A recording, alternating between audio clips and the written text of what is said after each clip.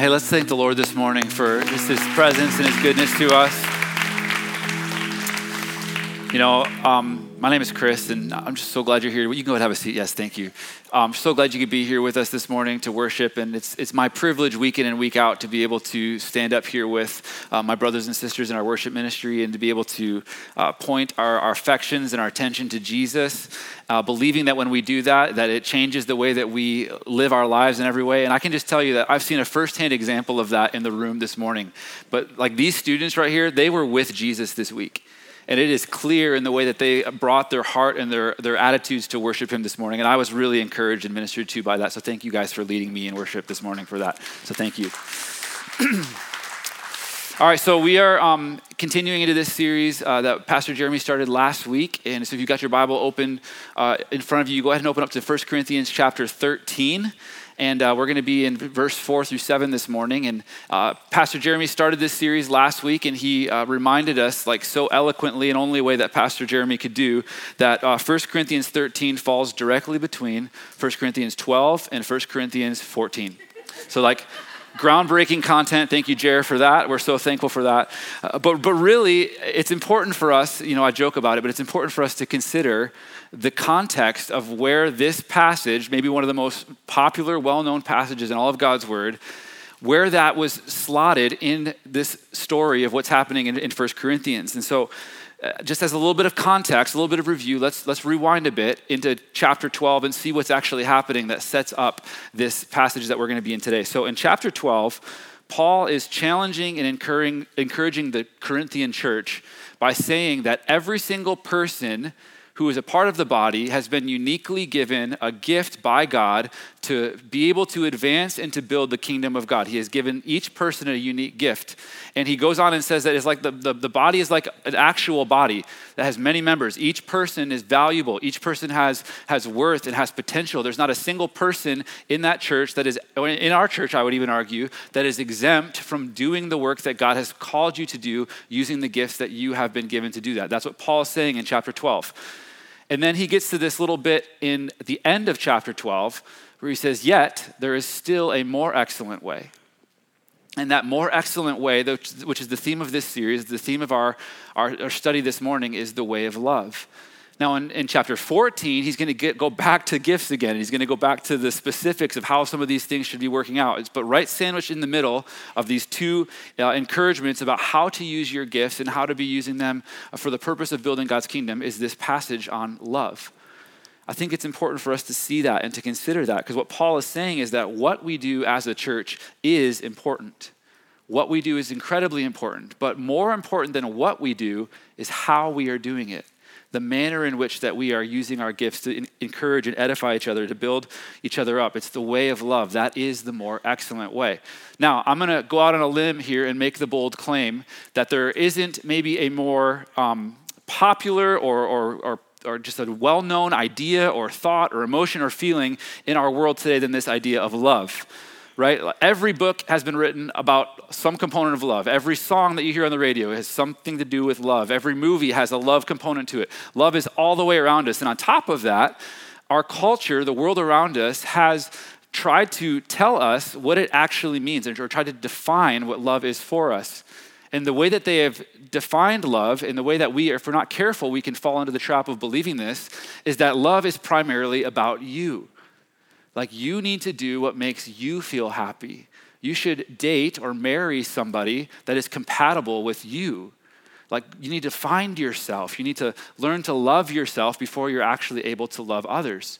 That's all, that kind of teaching is all over our world today. And I think if we're careful, if we don't pay attention too closely, we can very easily slip into thinking that same way about Christian love, about the love that God has commanded for us to have each other. It's so easy for that mindset to slip into the way that we think about loving each other or the way that even God has love for us. And so let me explain this a little bit. Maybe you've heard this analogy before. I know that I've probably even taught this analogy before, but it's this picture of a cup, right? Like our hearts, our ability to love is like this cup.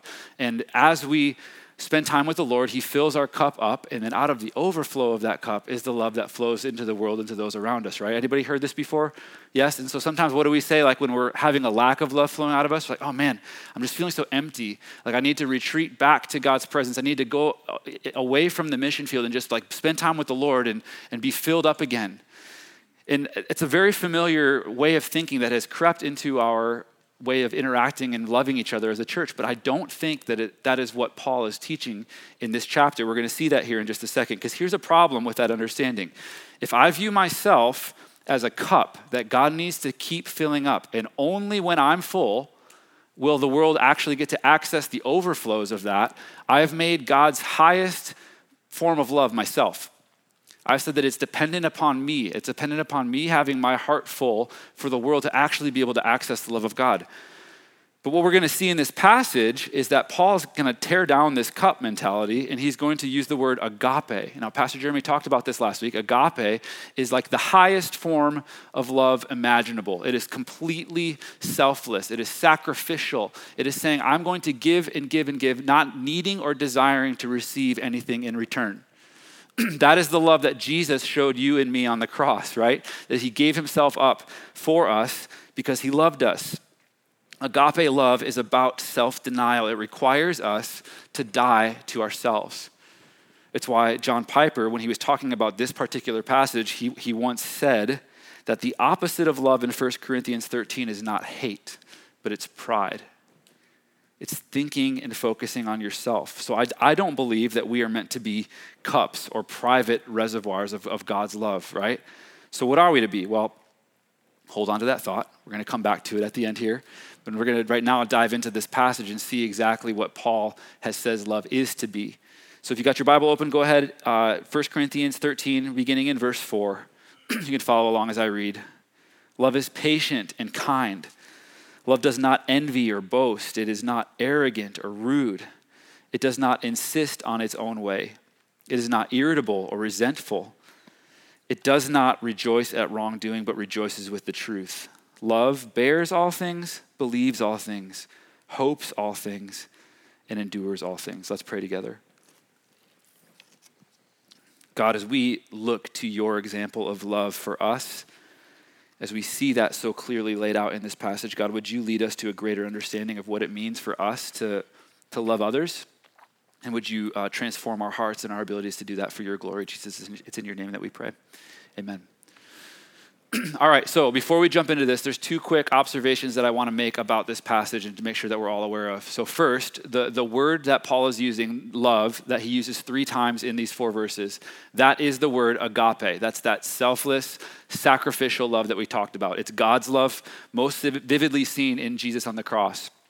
That's the first observation. The second one is that there are 15 descriptive statements about love in this passage. And in the original Greek, what this text was originally written in, every single one of them was written as a verb, not as an adjective like it got translated into some of our Bibles. They are all active verbs. And so what we can kind of deduct from these two things together, that this is an agape love that has 15 actions associated with it. This is our big idea for the text this morning. God's way of love is the active pursuit of the good of another. God's way of love is the active pursuit of the good of another. So as we dive deeper into this text, Colin encouraged this earlier. I'm not going to call you a nerd, but he encouraged the taking of notes, the active application of God's word to your heart, to your life. And so I just want to encourage you to do the same thing as we work through this passage. And if you see evidences or maybe attributes of love that are not present in your life, just mark those down, circle them. The ones that you want to see God transform and refine in you, circle those things, write them down, and we'll have an opportunity to engage with those here at the end. But let's dive into this text together, all right? So our first point this morning is God's love extends goodness. Love is patient and kind. Now, like I said earlier, the original Greek has these 2 words, is patient and kind, as actually written out as verbs, not as descriptive qualities. And one of them is more of a proactive way of thinking about extending goodness, and the other one is an active way of extending goodness. And so what it could be translated as, instead of love is patient, is love does patience. Or instead of love is kind, love does kindness.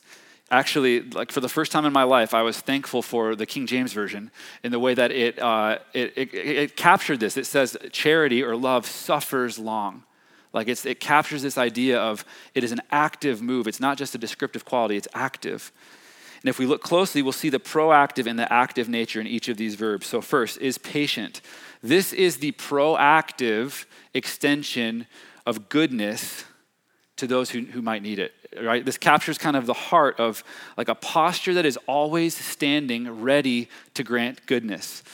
I think about like my two little boys that I have, Brooks and River, they're 4.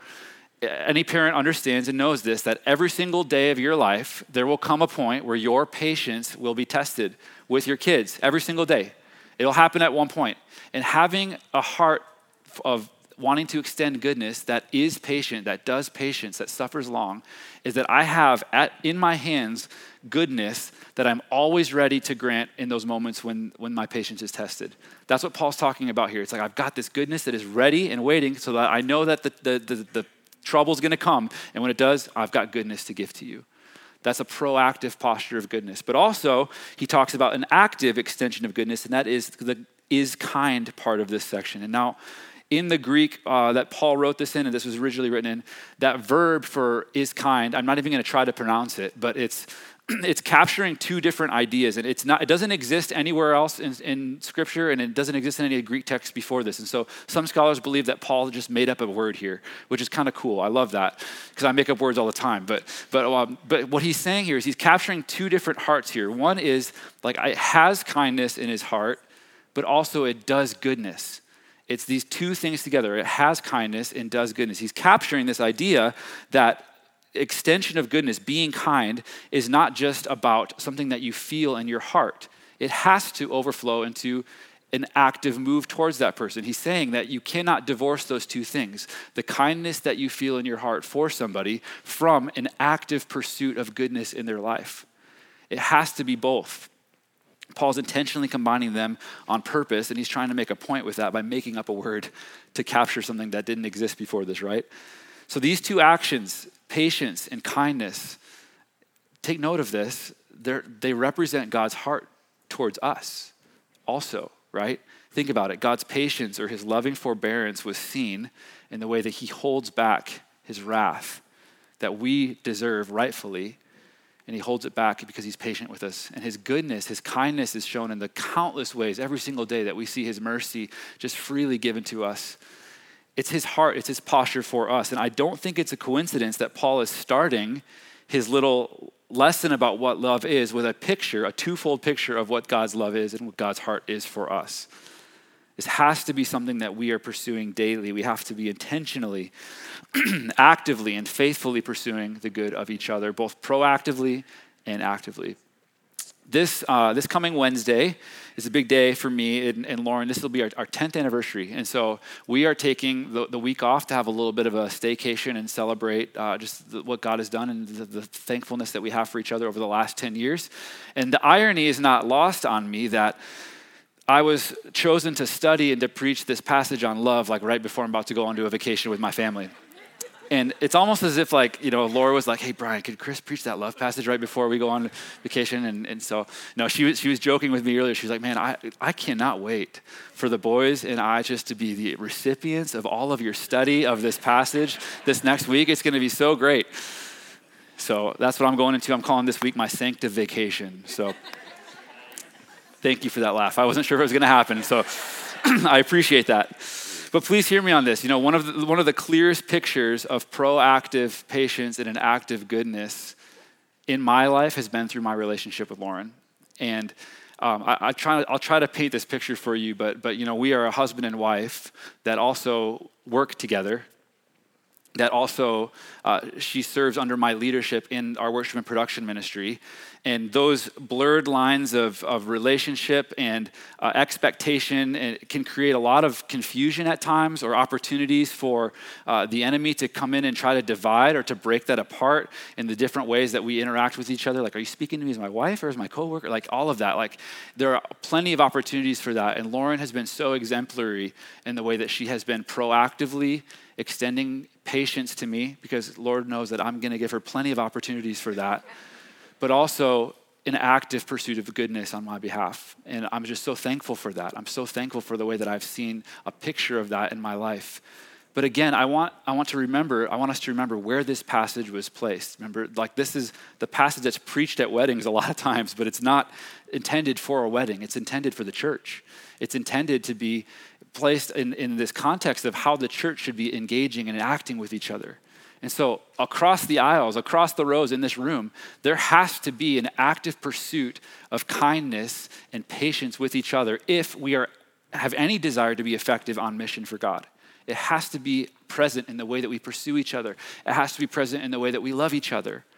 That's why we've made this one of like the clauses of our mission statement. We say we exist to glorify God, loving others, and making disciples of all nations. That second clause, loving others, is so important. We want the quality, the character of our work to be defined by the way that we love each other. And we do that by pursuing proactive patience and active kindness. And so, one of the ways that we've wanted to highlight this or to give us opportunities to practice this has been through our Summer Love Challenge. You might have been hearing about this, but we want to hear stories of the ways that you are taking the love that God has given you and shown you and extending that proactively and actively into our world around us. And so you can go ahead into the app at any point and give us a little story or a testimony of the ways that God has been using you to do this work. And we want to celebrate that and we want to rejoice in that together. It's valuable to do that.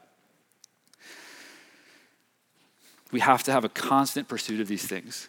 Proactive patience and active kindness. This is God's way of love. It's his always active pursuit of us, and we have to have an always active pursuit of each other. It's the extension of goodness. It's how God loved us and how we need to love each other. That's the first point of this passage. God's love extends goodness. Secondly, God's love rejects fleshly desires. Now, in the notes, it says selfish desires, but I submitted the notes and then I was doing a little bit more study and realized that fleshly desires is actually a better word. So you can just cross it out, write fleshly desires in your notes there. I'm sorry about that. That's my fault. But after the two positive actions that we see in the first part of verse 4, Paul is going to follow up with 8 negative actions or 8 things that love doesn't do. So it's love does this and this, and now it's 8 things love doesn't do this. And what we're going to see here is that each of these actions that Paul is warning against are actually connected to an unhealthy fleshly desire. So your heart, my heart are filled with evil desires. They are. That's why the worst advice that we can give to each other is to listen to your heart or to follow your heart because it is filled with an evil desire. Check out what Paul says in Galatians chapter 5, 16 and 17. He says, "But I say, walk by the Spirit and you will not gratify the desires of the flesh. For the desires of the flesh are against the Spirit, and the desires of the Spirit are against the flesh. For these are opposed to each other to keep you from doing the things that you want to do." So right here in this passage in 1 Corinthians 13, Paul is going to give 8 ways to not gratify the desires of the flesh, right? That he talked about there in that Galatians passage. And so these are the ways that we not gratify the desires of the flesh, and it keeps us doing the thing that we want to do, which is loving others. So let's walk through these carefully. And like I mentioned earlier, if any of these jump out to you like, man, I need to work on that, or I need God to refine that in my life, go ahead, circle it, make a note in your Bible. We're going to come back to those in a bit here. So these are 8 desires of the flesh that God's love rejects. First, love does not envy. God's love rejects the desire to have what others have. The heart behind this verb is not necessarily connected to wanting a thing that something has, but it's more about rivalry or competition. Love does not jockey for position. Love does not try to keep up with the Joneses and maintain an image or a status. One commentator even said that it could be read as, love is not displeased at the success of others, but instead it can rejoice at others' success. And it even asks the question, how could I better serve those whom God has granted the success that I wanted for myself? God's love does not envy. It rejects the desire to have what others have. So a heart check for us this morning with this particular one. Are you jealous of anybody in your life right now? How are you actively and humbly seeking to serve that person that you might have a jealousy for? What does that look like? God's love rejects the desire to have what others have. Secondly, love does not boast. God's love rejects the desire to be acknowledged. So the idea here is needing to be seen or noticed for your gifts or for your acts of love.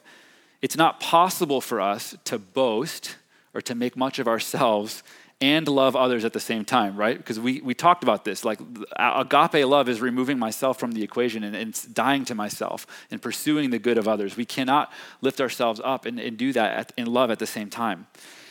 God's love does not boast. It rejects the desire to be acknowledged for acts of love. And so a heart check for us this morning with this. Are you loving others out of a genuine desire to give and to serve? Or is your love more motivated by the way that it feels when your gifts are acknowledged or when your service is appreciated? What's motivating your heart to serve? God's love rejects that desire to be seen or acknowledged. God's love does not boast. Thirdly here, love is not arrogant. God's love rejects the desire to be superior. The verb here that Paul uses in the Greek literally means to puff up. And so there was this like air of superiority in the Corinthian church. Even though they had so many things wrong with them that Paul had to write them 2 letters to try to work it all out, they had this air of superiority of like, we have got it all figured out. And who are you to try to speak truth into my life? And who are you to think that you can try to correct the ways that we have got are loving each other and the ways that we are doing ministry? Like, there is a superiority to it. God's love rejects that heart, right? How easy is it for us to do the same thing? You know, somebody brings a correction or a suggestion to us, and our first response is, whoa, whoa, whoa. You don't know my heart in that. That was not what I intended.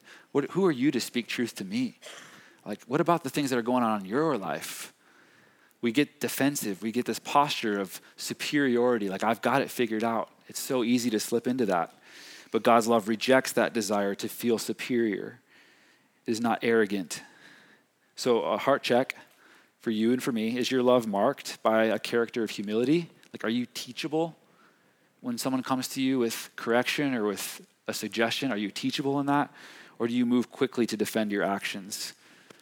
This is the one for me. This is mine right here. This is the one that, like, the Lord in all caps said, yep, circle this one, Chris. This is me. God's love rejects the desire to be superior. Fourthly, love is not rude. God's love rejects the desire for indecency. You know, another way of saying this one is that love does not behave disgracefully or shamefully. So for those of us in the room who claim to be Christians, who claim the name of Christ, our actions, our behaviors, our joking, our language, our sarcasm, our teasing are all a reflection of God's heart for others. So hear me with this. Paul is not saying to strip out all of the fun that happens in like a friendly relationship when you tease and joke with each other. I have faith to believe Jesus was also one who joked around and teased with the disciples. I believe that happened. I have faith to believe that. But what he is saying is that God's love is not rude. It doesn't behave indecently. It doesn't disgrace the name of Jesus. It doesn't shame the name of Jesus. God's love rejects the desire for indecency. Fifth, love does not insist on its own way. God's love rejects the desire to do whatever I want. We talked about this a little bit earlier in the message when we were talking about the agape love, so I don't have to say a lot more about this, but I still think it's important for us to check our hearts here. So how did you respond the last time that you didn't get your way?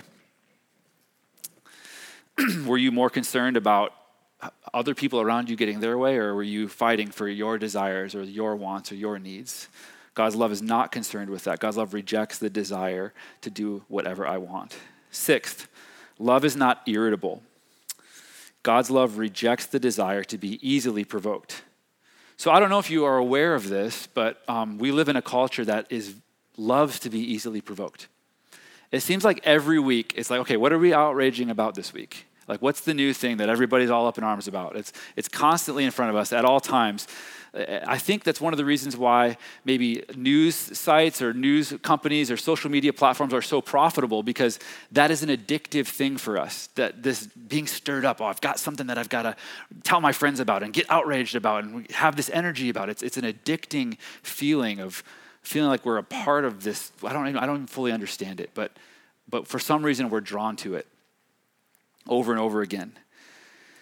Which, let me just give an aside as like an encouragement as a brother who loves you and has seen my own self fall into this trap before.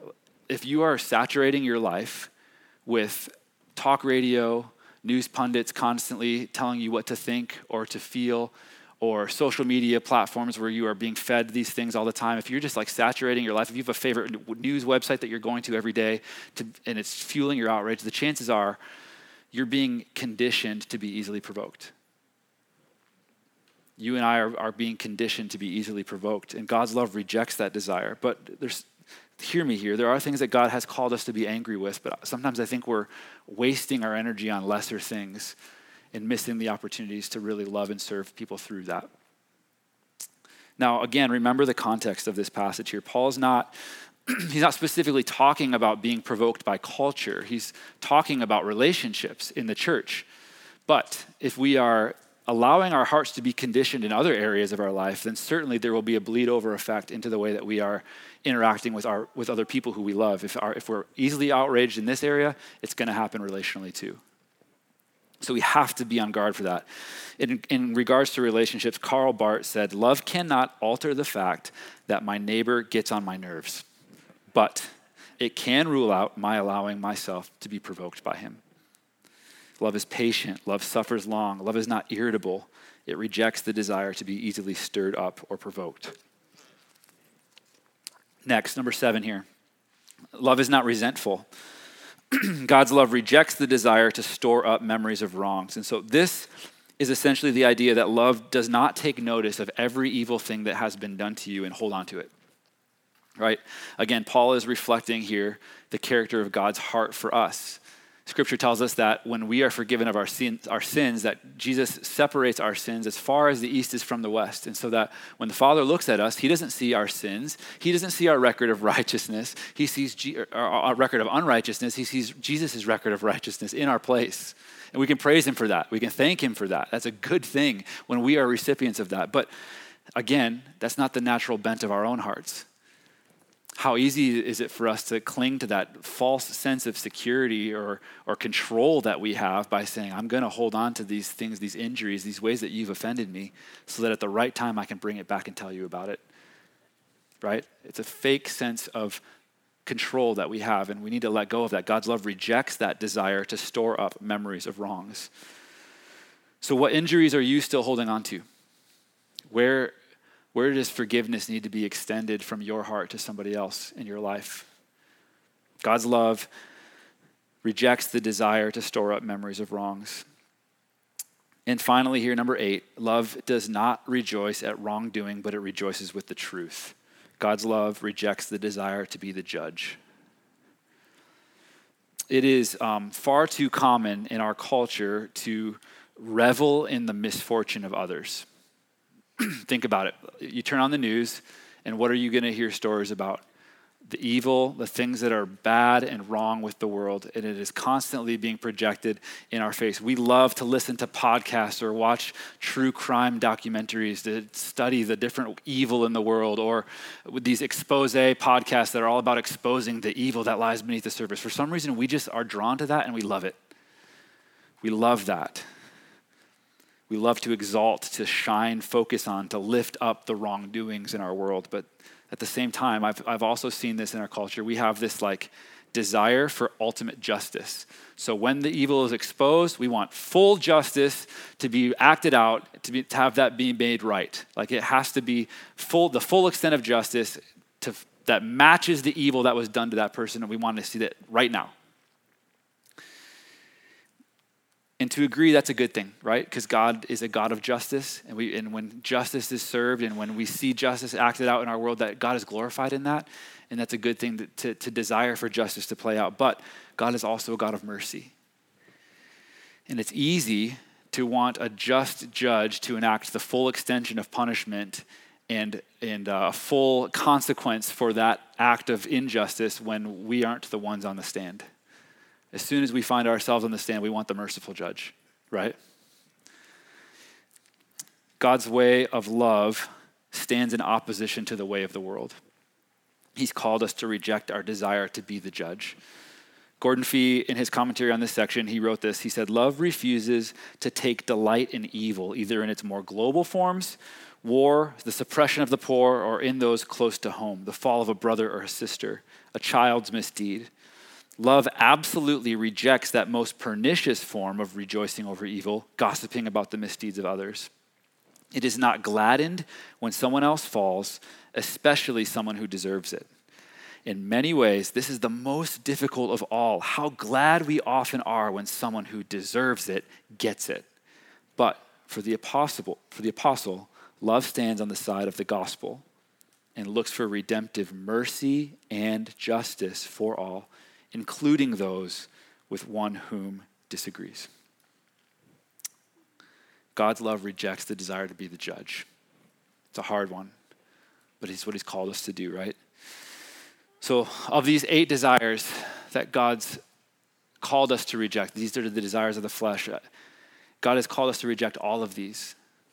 It's what he says in Galatians chapter 5. He said that these things stand in opposition to the way of the King, the way that God has called us to live. I've been reading this book with my boys every night before bed for the last couple of weeks. Some of you might be familiar with it, but it's called The Little Pilgrim's Progress.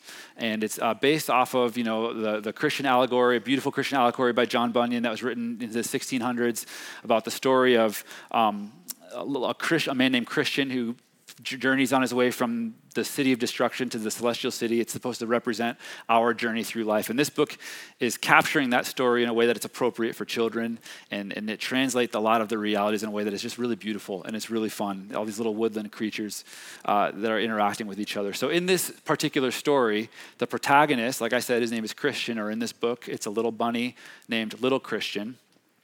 He is on his way from his city of destruction to the celestial city. And along the way, he encounters a variety of different people that are set to try to lead him astray. Now, he was commanded at the beginning to stay on the straight and narrow way, which is the way of the King.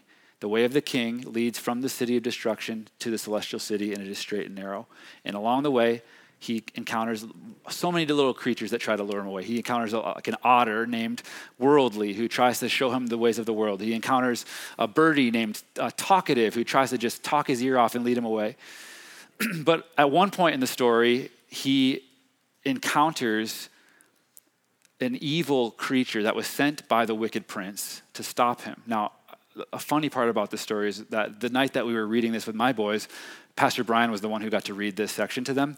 And so it played out. If you know Pastor Brian, he loves to just bring the darkness and the gloom. And just kidding. So no, I'm just joking about that, right? So, but it just played out that way. But here's the deal. When little Christian encountered this villain on the path, this villain's name was Self. Self was sent by the wicked prince not to distract or to lure little Christian off the path. He was sent to stop him in his tracks and to kill him. Now, you're might be thinking that's a little dark and gloomy for a 4-year-old to read before bedtime. Maybe, yes. But at the same time, it's not, because it is so important for even a child to understand the danger of self. Self is not just a distraction or an inconvenience that leads us off the path. Self, if we're not careful and we don't have our guard up, self can be the thing that takes us down. And I think it was intentional for the author to paint that picture that way for these little kids to understand that. God's love rejects the fleshly desires that we just read about and talked about, because Paul knows that those things are the things that will take us down, and God's heart for us is to reject that. It rejects fleshly desires. So look over those 8 things. Which one of those things would you say, man, that's the one that I struggle with. That's the one that the desire that I regularly give into. Go ahead and mark that. Circle it in your notes. We're going to come back to it here in a second. But up to this point in the passage, Paul has given us 2 things that love does, 8 things that love doesn't do, and at the end of this passage, he's now going to give us 4 things that love always does. That leads us to our last point. God's love tenaciously endures. First, love bears all things. It always covers or protects. One commentary I read about this said that it's the character of love to put up with everything. Meaning, there's nothing that love cannot face. There's nothing that love cannot go through. That love has this tenacity to be able to live in any kind of circumstance and endure it, and to pour oneself out on behalf of others. It can bear all things. Secondly, love believes all things. This is capturing the idea of always eager to believe the best. I read a commentary that said this does not mean that love is gullible, but that it does not think the worst, as is the way of the world. It retains its faith. Love is always ready to give the benefit of the doubt. It believes all things, eager to believe the best. Thirdly, love hopes all things, meaning it's always looking forward in faith. So this is not like an unreasonable optimism, which I have been accused of having at times, of being unreasonably optimistic and just always thinking that everything's going to be okay. That's not what it's talking about here. But what it is a refusal to see failure as final. It's the confidence that looks to the ultimate victory that will come by the grace of God. Love hopes all things. It always looks forward in faith. And lastly, love endures all things. It always perseveres. Now, the verb here that Paul is using to describe endurance is not like a passive endurance. Like one of my favorite movies is Rocky IV. And Rocky, when he's fighting Ivan Drago, part of the way that he's able to get the upper hand and beat him is just because he has the ability to endure the beating that Drago is getting him. And finally, Drago gets so tired, and that's when Rocky gets the upper hand, right? That is not the endurance that Paul is talking about here. The endurance that Paul is talking about here is more of a active, positive fortitude. It is the endurance of the soldier who, in the face of the battle, continues to press forward, marching valiantly ahead with confidence that victory will be won. It's a love that doesn't just passively stand with somebody who is hurting. Oh, I'll pray for you. But it's a love that continues to stand with somebody and fight for them, to continue to endure alongside of them. We will get through this together. We are going to persevere. We will endure. We will walk forward in faith through this together. That's the picture of a love that endures all things. It always perseveres. So love bears all things, it believes all things, it hopes all things, and it endures all things. The heart of these four actions is really captured in the idea that there will be trouble in the world that will try to stop us from doing these things, right? Jesus promised us in his word. He said, hey, in this world, you are going to face trouble, but take heart, bear all things, believe all things, hope all things, endure all things, take heart, for I have overcome the world. That's the heart that Jesus is calling us to in the way that we pursue love with each other. So let me just give a picture of this to try to help illustrate a bit more of what Paul is talking about this section. So one of the most beautiful or valuable gems that exists in our world is a pearl. Now, I don't have a pearl with me, but there's a picture of one here. And we all know that pearls come from oyster shells, but have you ever thought about like how a pearl is formed or made in that shell? Well, I got this from AmericanPearl.com, so you know it's a very trusted source. Says oysters make pearls in response to an irritant such as a grain of sand or another object. When that irritant makes its way into the shell, the creature produces nacre. It's a protective coating that helps reduce the irritation inside the shell. Layers of this nacre coats the irritant, eventually forming an iridescent gem known as the pearl. Some pearls can develop in a period of 6 months, but the larger, more valuable pearls can take up to 4 years to develop.